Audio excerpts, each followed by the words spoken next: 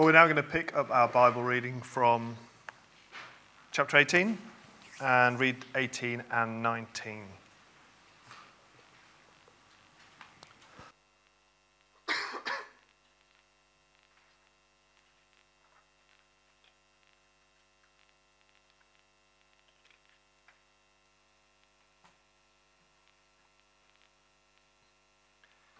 And it says this: After many days, the word of the Lord came to Elijah the third year, saying, Go show yourself to Ahab, and I will send rain upon the earth.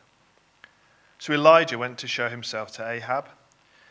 Now the famine was severe in Samaria, and Ahab called Obadiah, who was over the household. Now Obadiah feared the Lord greatly.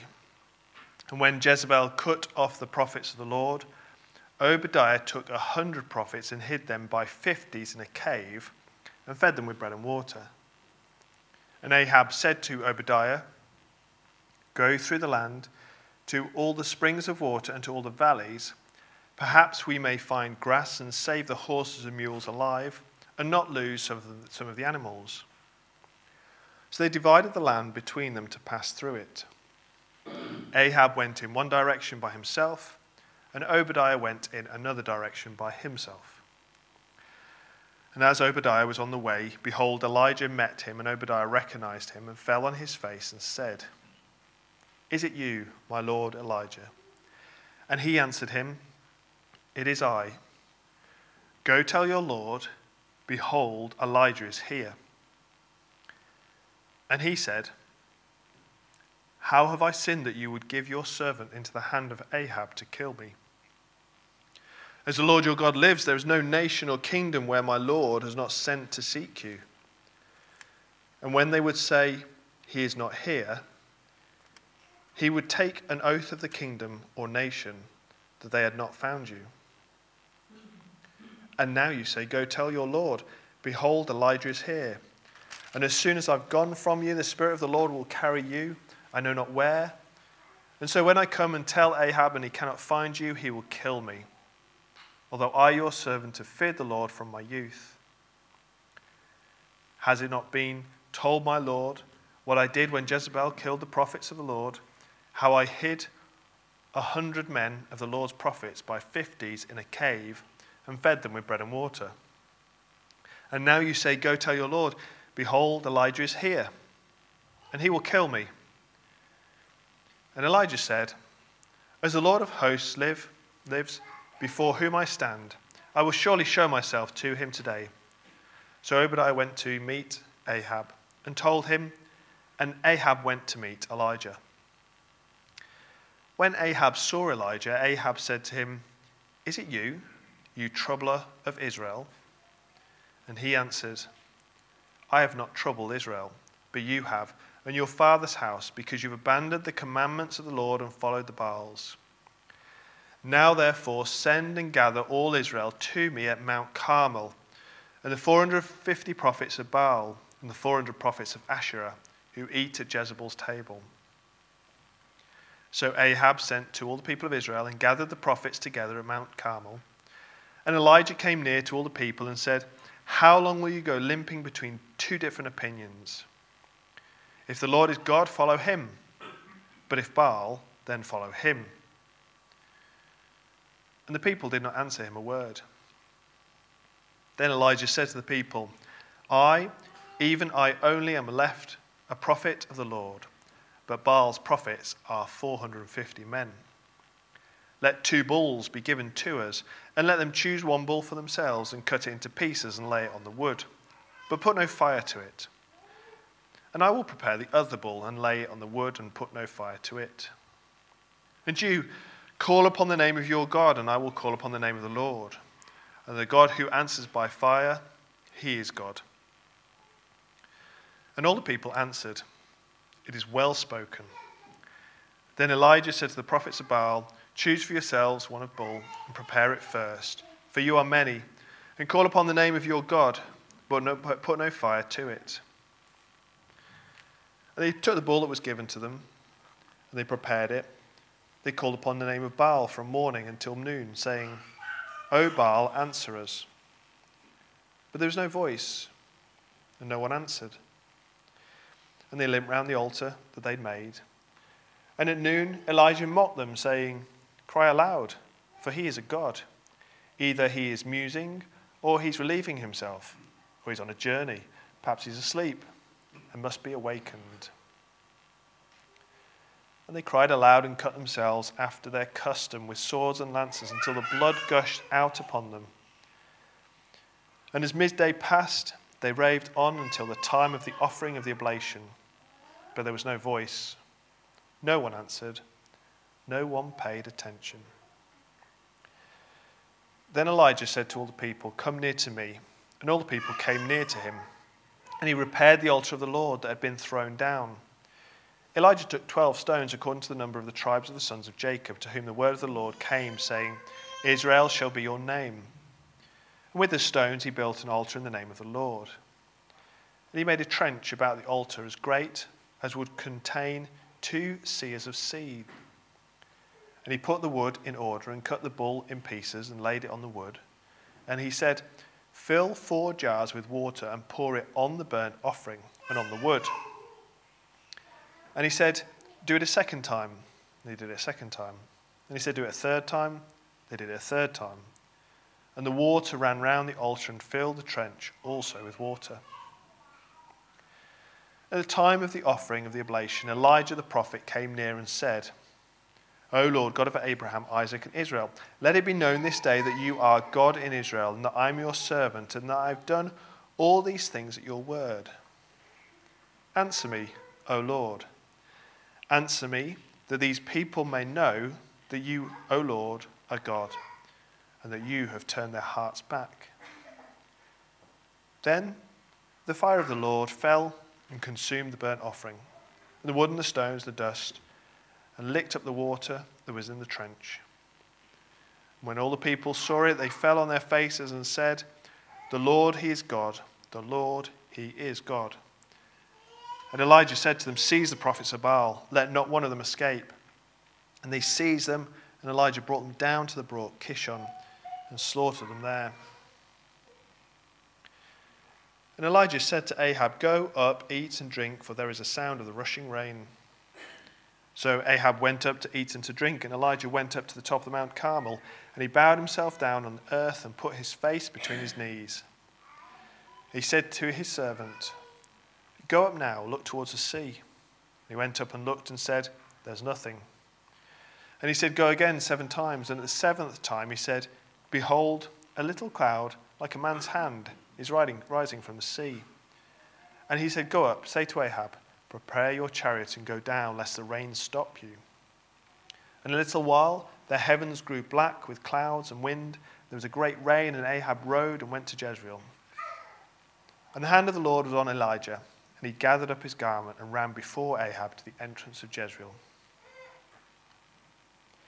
Ahab told Jezebel all that Elijah had done, and how he'd killed all the prophets with the sword. Then Jezebel sent a messenger to Elijah, saying, "So may the gods do to me, and more also, if I do not make your life as the life of one of many of them by this time tomorrow." Then he was afraid, and he arose and ran for his life, and came to Beersheba, which belongs to Judah, and left his servant there. But he himself went a day's journey into the wilderness, and came and sat down under a broom tree. And he asked that he might die, saying, "It is enough. Now, O Lord, take away my life, for I am no better than my fathers." And he lay down and slept under a broom tree. And behold, an angel touched him and said to him, "Arise and eat." And he looked, and behold, there was at his head a cake baked on hot stones in a jar of water. And he ate and drank and lay down again. And the angel of the Lord came again a second time and touched him and said, "Arise and eat, for the journey is too great for you." And he arose and ate and drank, and went in the strength of the food 40 days and 40 nights to Horeb, the mount of God. There he came to a cave and lodged in it. And behold, the word of the Lord came to him, and he said to him, "What are you doing here, Elijah?" He said, "I've been very jealous for the Lord, the God of hosts. For the people of Israel have forsaken your covenant, thrown down your altars, and killed your prophets with the sword. And I, even I, only am left, and they seek my life to take it away. And he said, Go out and stand on the mount before the Lord. And behold, the Lord passed by, and a great and strong wind tore the mountains and broke in pieces the rocks before the Lord. But the Lord was not in the wind. And after the wind, an earthquake. But the Lord was not in the earthquake. And after the earthquake, a fire. But the Lord was not in the fire. And after the fire, the sound of a low whisper. And when Elijah heard it, he wrapped his face in his cloak and went out and stood at the entrance of the cave. And behold, there came a voice to him and said, What are you doing here, Elijah? He said, I've been very jealous for the Lord, the God of hosts, for the people of Israel have forsaken your covenant, thrown down your altars, and killed your prophets with the sword. And I, even I, only am left, and they seek my life to take it away. And the Lord said to him, Go, return on your way to the wilderness of Damascus. And when you arrive, you shall anoint Hazael to be king over Syria, and Jehu, the son of Nimshi, you shall anoint to be king over Israel. And Elisha, the son of Shaphat, of Abel-Meholah, you shall anoint to be prophet in your place. And the one who escapes from the sword of Hazael shall Jehu put to death, and the one who escapes from the sword of Jehu shall Elisha put to death. Yet I will leave 7,000 in Israel, all the knees that have not bowed to Baal, and every mouth that has not kissed him. So he departed from there and found Elisha, the son of Shaphat, who was ploughing with 12 yoke of oxen in front of him. And he was with the 12th. Elijah passed by him and cast his cloak upon him. And he left the oxen and ran after Elijah and said, Let me kiss my father and my mother, and then I will follow you. And he said to him, Go back again, for what have I done to you? And he returned from following him and took the yoke of oxen and sacrificed them and boiled their flesh with the yokes of the oxen and gave it to the people, and they ate. Then he arose and went after Elijah and assisted him.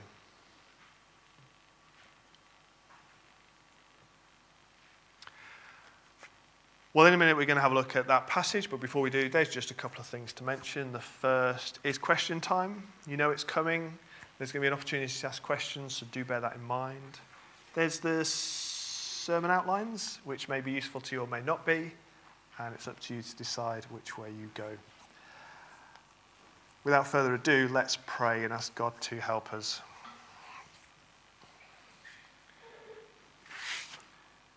Dear Heavenly Father, we thank you for your word and the remarkable things that you've done before your prophets. We thank you for their steadfastness. And we pray, Lord, as we reflect on these things, we might know you better and be ever increasing in our confidence that your plan and purpose cannot and will not be thwarted. Amen. Okay, right, I'm going to begin the sermon in a minute, but before we begin, I want to have a quick think about something. So in Mark 9, we read of how Jesus takes Peter, James, and John up a high mountain, at which point Jesus' clothes become a radiant and intense white. It's known as the Transfiguration. At this point, Elijah and Moses, they appear and they speak to Jesus. Now, the question that I've always had is, why is it Moses and Elijah? Could it equally have been Abraham and David? They are two extremely significant characters from the Old Testament. But it wasn't them. It was Moses and Elijah. Many people say it's because Moses represents the law and Elijah represents the prophets. That might be true. But if that's true, I still don't understand the significance. I'm going to need a little more convincing if I'm going to understand the significance of the law and the prophets and why they need to be represented at the transfiguration of Jesus. Now, just to manage expectations, I'm not sure we're going to have an answer to this question by the end of the sermon. Though, We may do. But why I mention it is because I think that what we'll consider today is going to contribute to the discussion around this question. So by introducing that question to you now, you can have it in the back of your minds as we explore today's passage. We still haven't begun yet. Now we're going to begin. I've just got extra 100 words in there. No one noticed. Okay. How do you explain the drought? Well, you think the drought was self-explanatory. Surely it was plain for all to see. The people worshipped Baal. And so, as a consequence, God kept the rain from falling. But of course, life is never as simple as it appears. Baal is the god of nature, and he's the one responsible for the rain. So actually, is it Elijah that's brought the trouble upon Israel? Elijah's hostility has made Baal angry. Hence, the foolproof explanation for the drought: it's Baal that's kept the water back because he is unhappy with Elijah. Maybe the answer isn't as plain as we first thought. The signs are there to be seen and to be understood.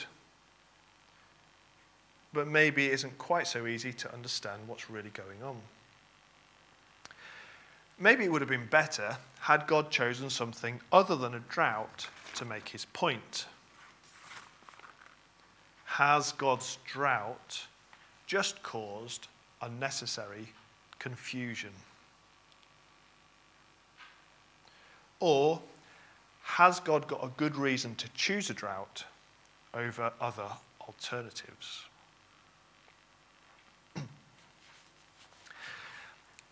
Now, 1 Kings, it is now going to pause at Ahab. If you remember last week, we covered 6 kings of Israel, and that isn't even to mention the kings we covered from Judah. And we covered those 6 kings in 2 chapters. But in today's passage, 3 chapters are dedicated to a detailed look at Ahab. And in fact, Ahab's account won't be complete until chapter 22. That is 6 chapters in total. What we know about Ahab, we find in 1 Kings 16, verse 33. Ahab made an Asherah, and Ahab did more to provoke the Lord, the God of Israel, to anger than all the kings of Israel who were before him. Under Ahab and his wife Jezebel, Israel become completely Canaanized. They fully embrace the gods of nature that the people of Canaan followed. And Ahab's nemesis is the prophet Elijah. And at the very beginning of today's passage, Elijah announces God's drought to Ahab. And immediately after, God tells Elijah to hide. During this time, God provides for Elijah's needs. We see it first at the brook, where he has water, and God commands the ravens to bring bread and meat. Once the brook dries up, God then sends Elijah to the widow of Zarephath. Now, it's worth highlighting that Zarephath is a Phoenician city. It's worth also pointing out that Jezebel is a Phoenician princess. The very same Jezebel that's married to Ahab. Elijah is in Baal's home territory. And that's where God has sent Elijah to find sanctuary. Elijah finds the widow that God told him to seek out. And, of course, Baal is unable to help her. So she's preparing a last meal for herself and her son. And Elijah has her first bring him food, and only then, once he has fed, provide for her and her son. But he does this with a promise that they will never run out of oil and flour. The widow agrees, and as a result, her flour and oil last. God demonstrates his power in a land that apparently belongs to Baal.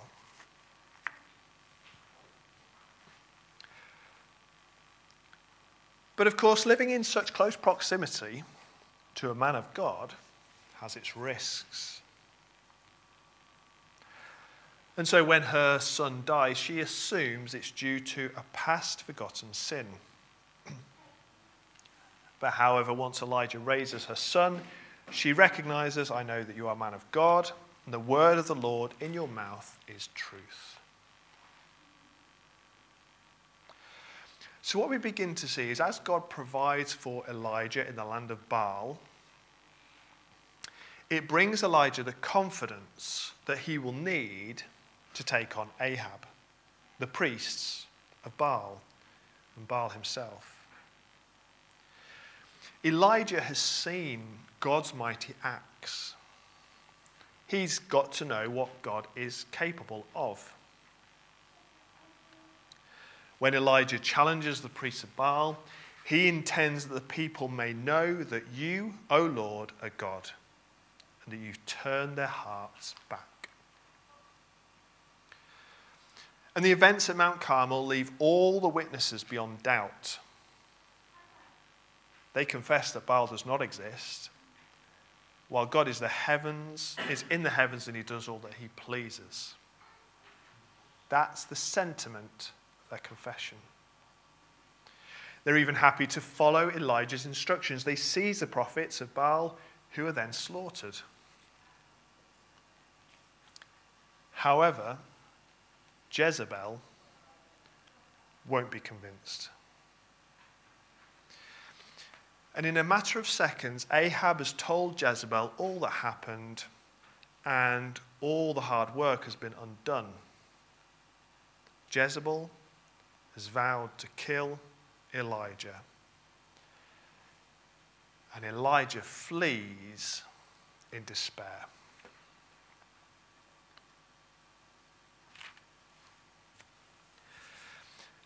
Now it's at this point when we reach chapter 19 that commentators begin to make various comparisons between Moses and Elijah. First, have a look halfway through verse 4. So chapter 19, verse 4. I'll just read it from the start.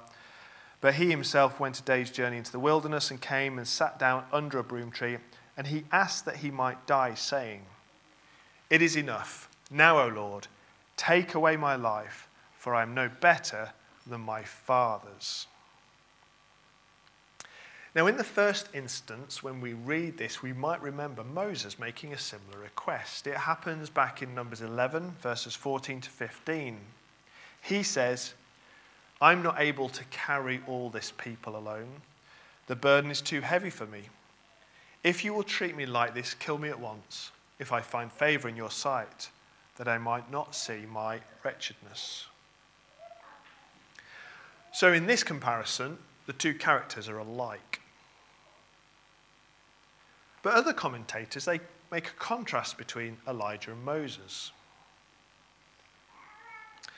So after the idolatry of the golden calf, God is ready to destroy the whole of Israel and make a great nation of Moses. That's in Exodus 32, verse 10. But Moses appeals to the Abrahamic covenant that God has made. Then later on in 32 verse 32 of Exodus, Moses says, "But now, if you will forgive their sin, but if not, please blot me out of your book that you've written." And so we have a contrast. Elijah is in despair. He wishes his life be taken from him, while Moses presents his life as a sacrifice on behalf of those who've brought despair upon themselves. Now, there are other commentators. They present the possibility that when Elijah arrives at Mount Sinai, he does so as the only prophet left, the only one left. This may remind us of what we've said a moment ago, of what God says he will do to Moses. "Now, therefore, let me alone, that my wrath may burn hot against them, and I may consume them, in order that I may make a great nation of you." So that's what God suggests he will do to Moses. But is this what Elijah expects God will do for him? Is Elijah anticipating that God is going to destroy Israel and start again with him? Since in the despair of Israel's rebellion, Elijah is the only one left. So what we have is this contrast between Moses and Elijah. They both see God's people turn from him to idolatry. They both find themselves in despair. But Moses' response to that despair is to die in the place of his people to remove their despair. Whereas Elijah wallows in his misery of the situation and wishes his life will be taken from him in order to escape the despair. Now, in each point of each of their accounts, both Moses and Elijah, they receive a revelation of God. The message that Moses receives is that God has sovereign freedom. It's that well-known phrase that we'll all recognize from Exodus 33 verse 19, where God says, "I will make all my goodness pass before you, and I will proclaim before you my name, the Lord. And I will be gracious to whom I will be gracious, and I will show mercy on whom I will show mercy." Now, this revelation that Moses has takes place at Mount Sinai, which is the very same place that Elijah has now come to, although it's called here Mount Horeb. But Mount Horeb and Mount Sinai are one and the same. So when Elijah is at Mount Sinai, what he receives is a question. "What are you doing here, Elijah?" Now, many people assume that the question means Elijah shouldn't be there. But that might be a little bit unfair. If you look back in verse 7 of chapter 19, "And the angel of the Lord came again a second time and touched him and said, 'Arise and eat, for the journey is too great for you.' And he arose and ate and drank and went in the strength of that food 40 days and 40 nights to Horeb, the mount of God." So there, at least there's some suggestion, because it's the angel who's provided food for the journey, suggesting he is meant to be going to Mount Horeb or Mount Sinai. What comes next seems to suggest the reason Elijah is there isn't so much to do with what he needs to hear, but what he needs not to hear. If you remember, as we read it out, there was a wind. The wind was followed with an earthquake. The earthquake was followed by fire. But in each occasion it says God was not there. God does not speak.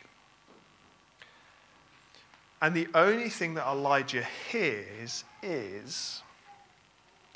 Now, if you have a look at verse 12 of chapter 19, it says, "And after the earthquake of fire, but the Lord was not in the fire. And after the fire, the sound of a low whisper." You should have a little number 1. And the little number 1 takes you down to your footnote, which says a thin silence. So whatever we are hearing here, is it a very faint whisper? Is it a thin silence? Elijah hears nothing. Now, the reason behind all this silence is because the revelation God gave to Moses still stands. Nothing's changed. There's nothing more to add. There is no new revelation. And that's the reason Elijah is there. And that's why God asks the question again. The very reason Elijah is there is to hear nothing. Because there's nothing new. Because God hasn't changed. And so God will continue to keep the promises he's made at the beginning, and he will continue to fulfill his promises to Israel. And he will do these things through the same sovereign freedom that God has revealed to Moses. And through God's sovereign freedom, God has kept 7,000 prophets that haven't bowed the knee to Baal.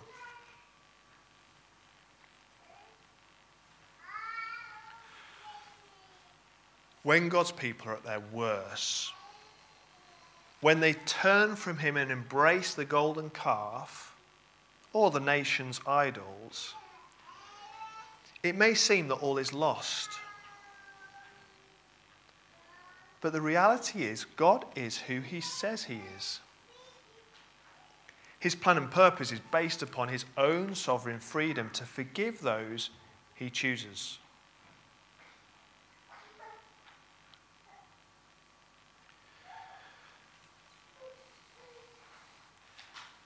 So, to bring this and tie this all together,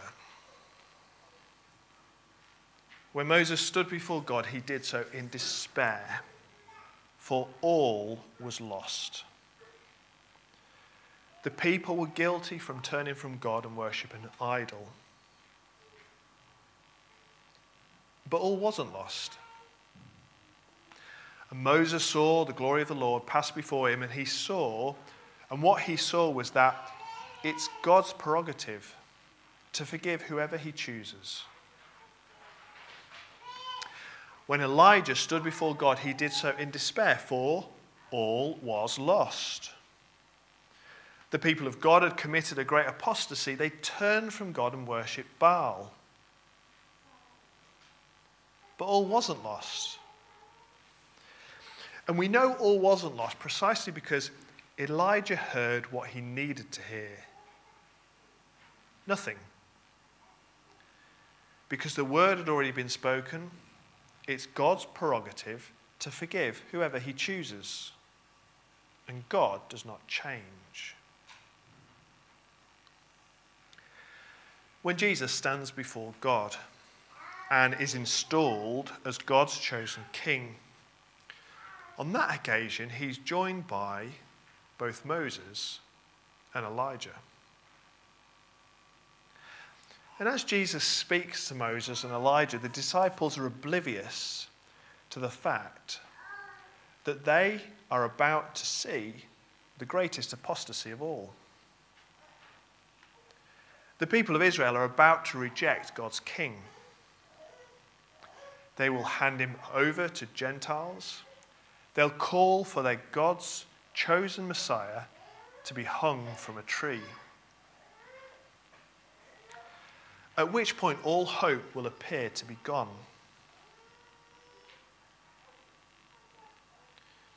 Could it be that Moses' and Elijah's presence signifies that the people of God have been here before? There's been a failure of God's people to know him, and they've turned from him to idols. There have been times when all seemed lost.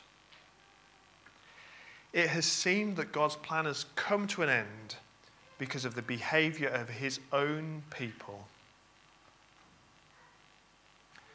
Yet when those things happen, we're reminded of what God has said.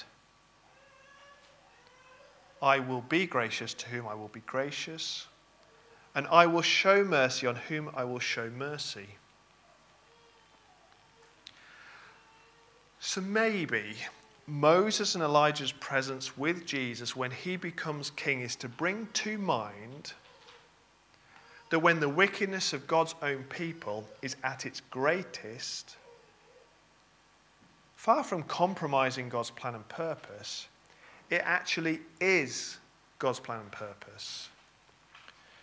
Because such is the graciousness of God that through the greatest act of apostasy, God achieves the very means by which God can declare the sinner forgiven.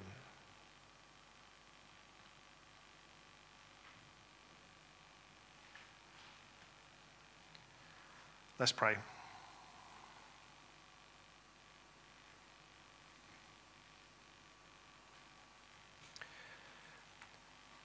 Dear Heavenly Father, we do thank you that you are the God who has not changed.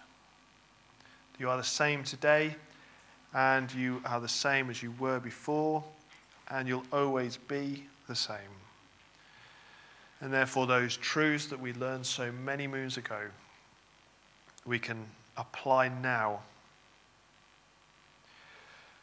We pray, Lord, that we would be encouraged to know that the anxieties of Moses and Elijah, and even those of the disciples as they see their Saviour be carried away, should give us a great encouragement to know that when all appears to be lost, actually your plan and purpose is coming to fruition. So we pray, Lord, as we live in a world that seems completely against you, that seems to have forgotten your name and your mighty acts, that covers any hint of your Son being spoken of, that actually we know it's at these times when you work your plan and purpose out. Amen.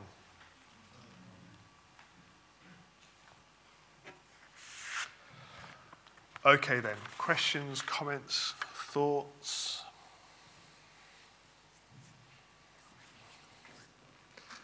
Or simply a moment to try and work out what have I been talking about?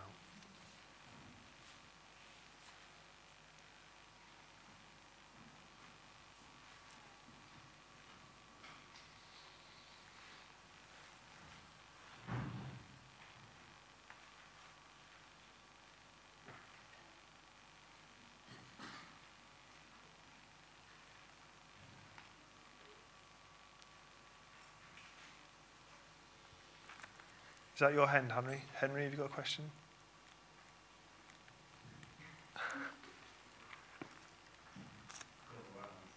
Got the right answers.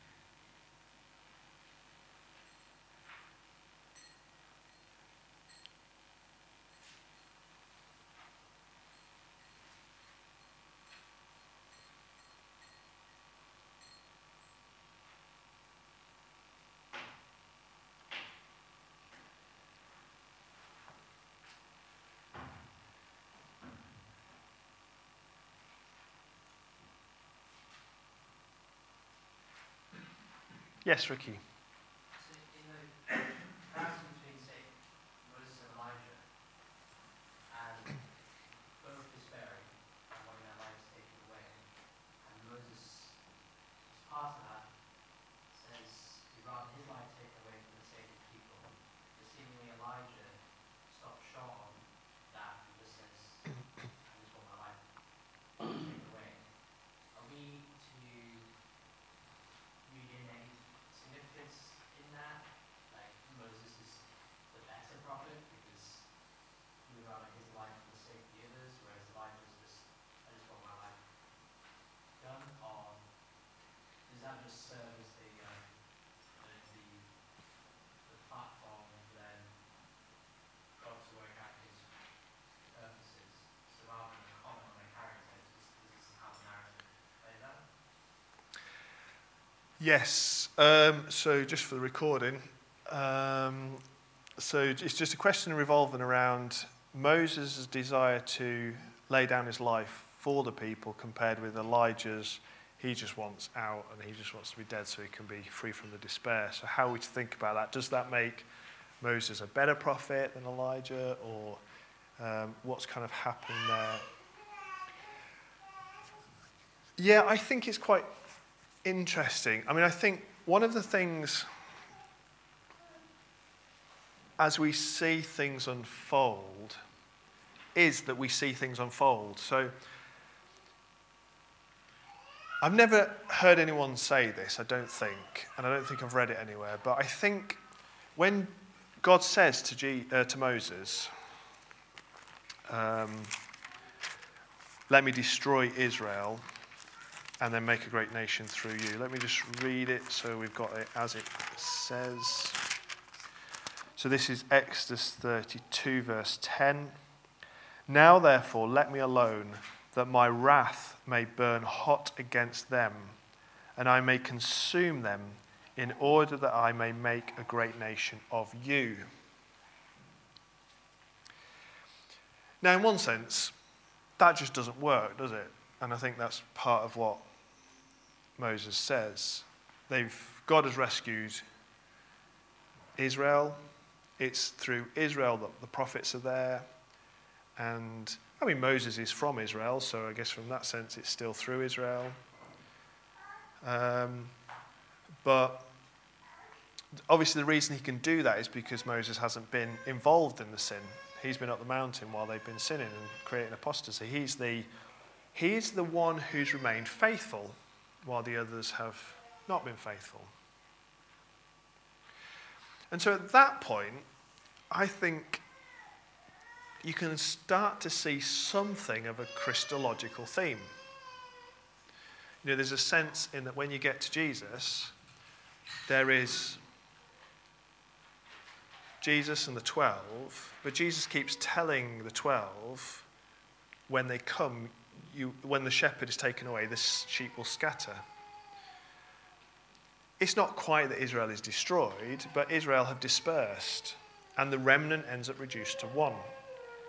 It's only then that he dies, at which point it's through him that the people, the disciples come back, and then it goes out. So you've got this kind of like a egg timer shape, where you've got Israel reduced to one, and then from them the disciples, and then it goes into the many nations. I guess it's probably like that. Now it looks very, I just need to stop doing that. So you've got that. And then you've got this other thing, and it actually comes a little bit later in verse 33. In chapter 33.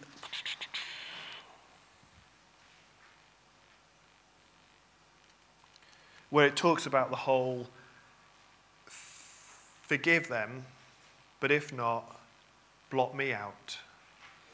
And again, you've got this imagery where you think, hang on, this sounds intriguing. There's a Christological theme here because it's anticipating the day where there is one that will be able to be blotted out, if you like.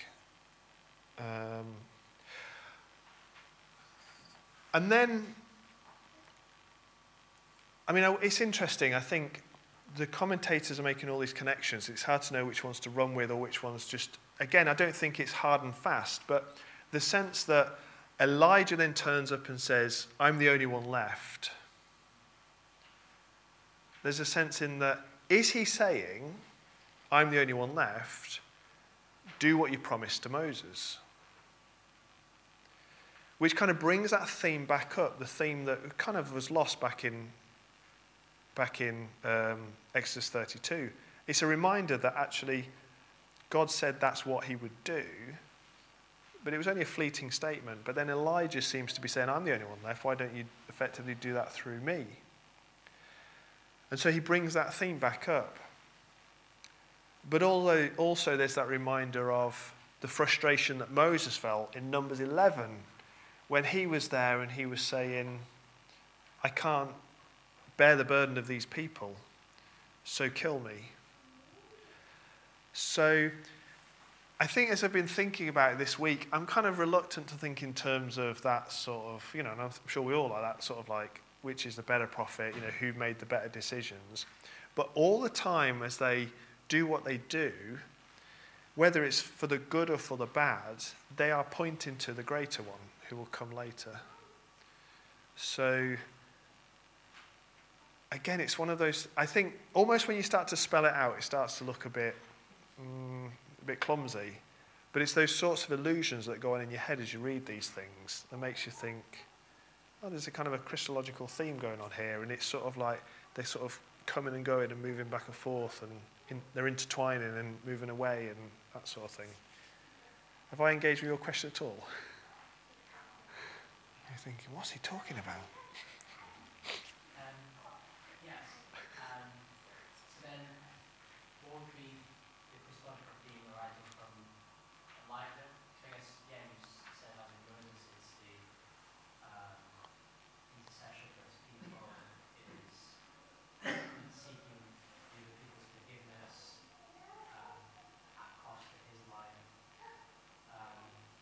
So for Elijah, is it a sense of, I'm the only one faithful, fulfill your promise to your people through me? Or? Possibly, yeah, but it's only a hint. There's, again, I don't. If you start pushing it too hard, it feels a little bit like forced.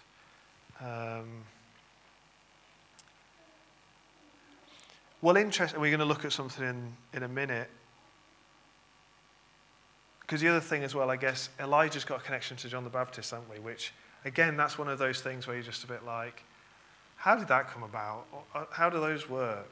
You've got, all of a sudden Elijah's going to come, and then John the Baptist comes, and everyone thinks he's Elijah, and why is he Elijah, and how is there... So I guess there's both those Christological themes, but I guess there's a John the Baptist thing going on as well. At which point I've not thought too much about this, because, this has been a bit of a roller coaster week for me, because this is all quite fresh and new and stuff I've not come across before. But hopefully we've made some progress. Yeah. Any other questions? Oh, I know there was a big long delay before anyone asked a question, but it's not normally when you've run out of questions, you're just looking at me as if to say, come on then, let's sing the next song.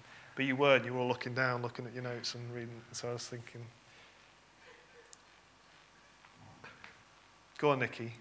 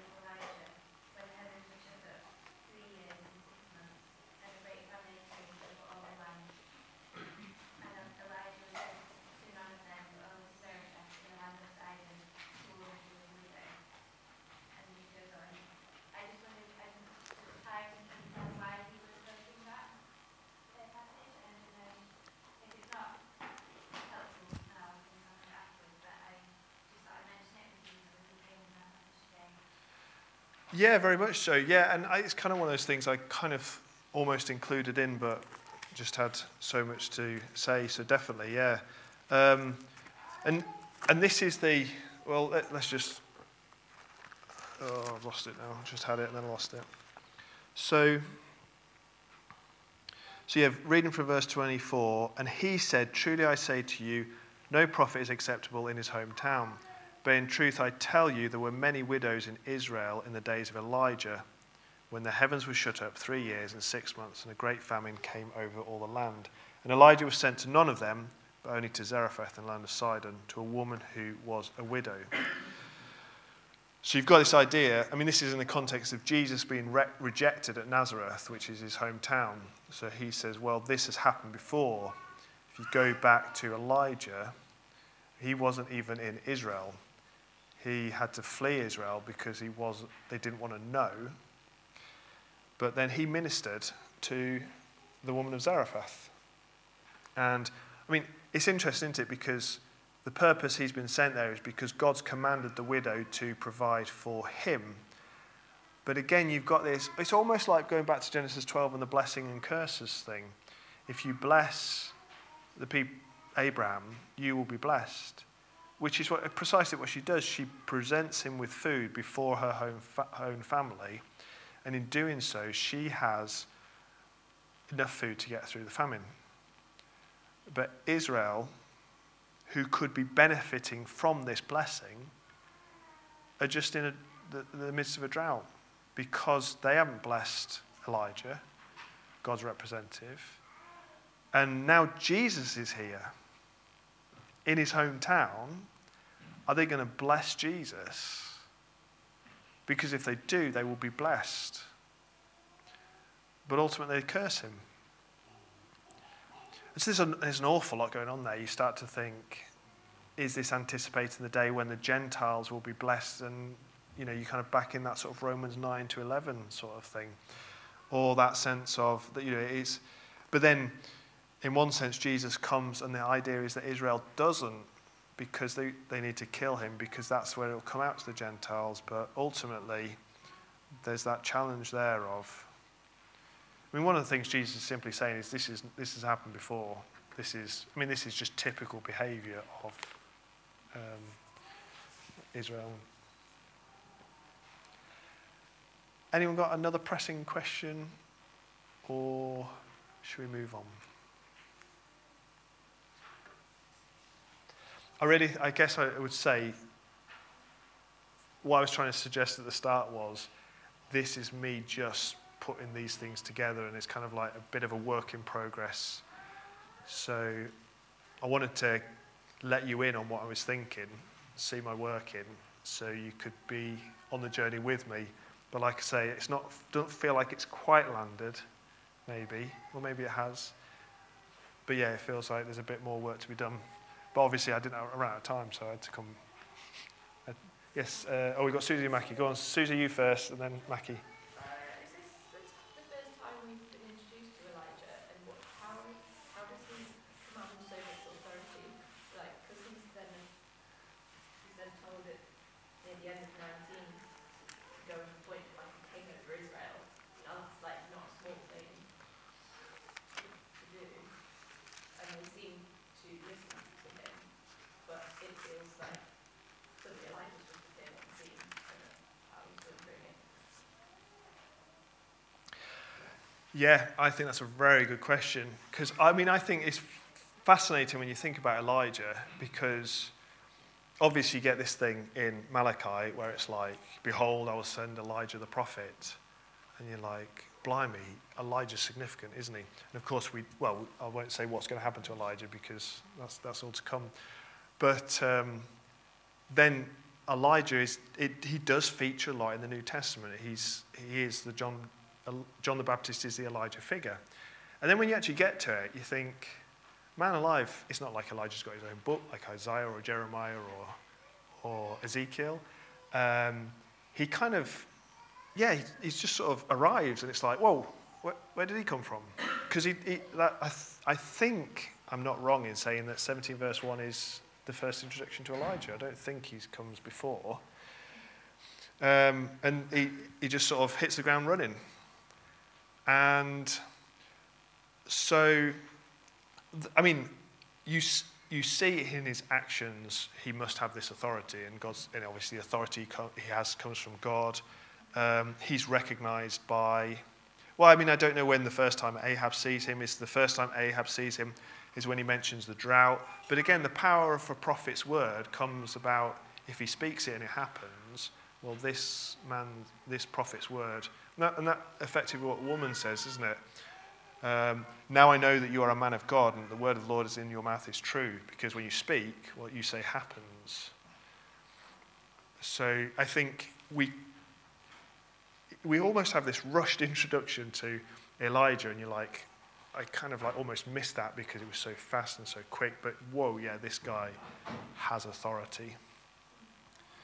But then, yeah, obviously, within a few chapters, he's going to be gone again. Naki? Yeah, this is more of a sort of comment on the theme of Moses and Elijah and sort of how they sort of wish their life would be taken from them. I don't know if it's a massive theme to the Old Testament, but there's a similar thing with Jonah as well, so it just seems that there's this kind of trend with the sort of prophets that is in there. Yeah, that's an interesting point. I mean, interestingly, I think one of the commentators sort of toys with the idea of should we see Elijah and Jonah, and is there an overlap there? But he kind of starts to explore it and then sort of steps back because it feels like something slightly different going on there. But nevertheless, I mean, there's a similar despair there, isn't there? But it kind of comes from a different angle. But yeah, definitely. Okay, let's move on because time is going to escape us otherwise. We're going to stand and sing Two Sins.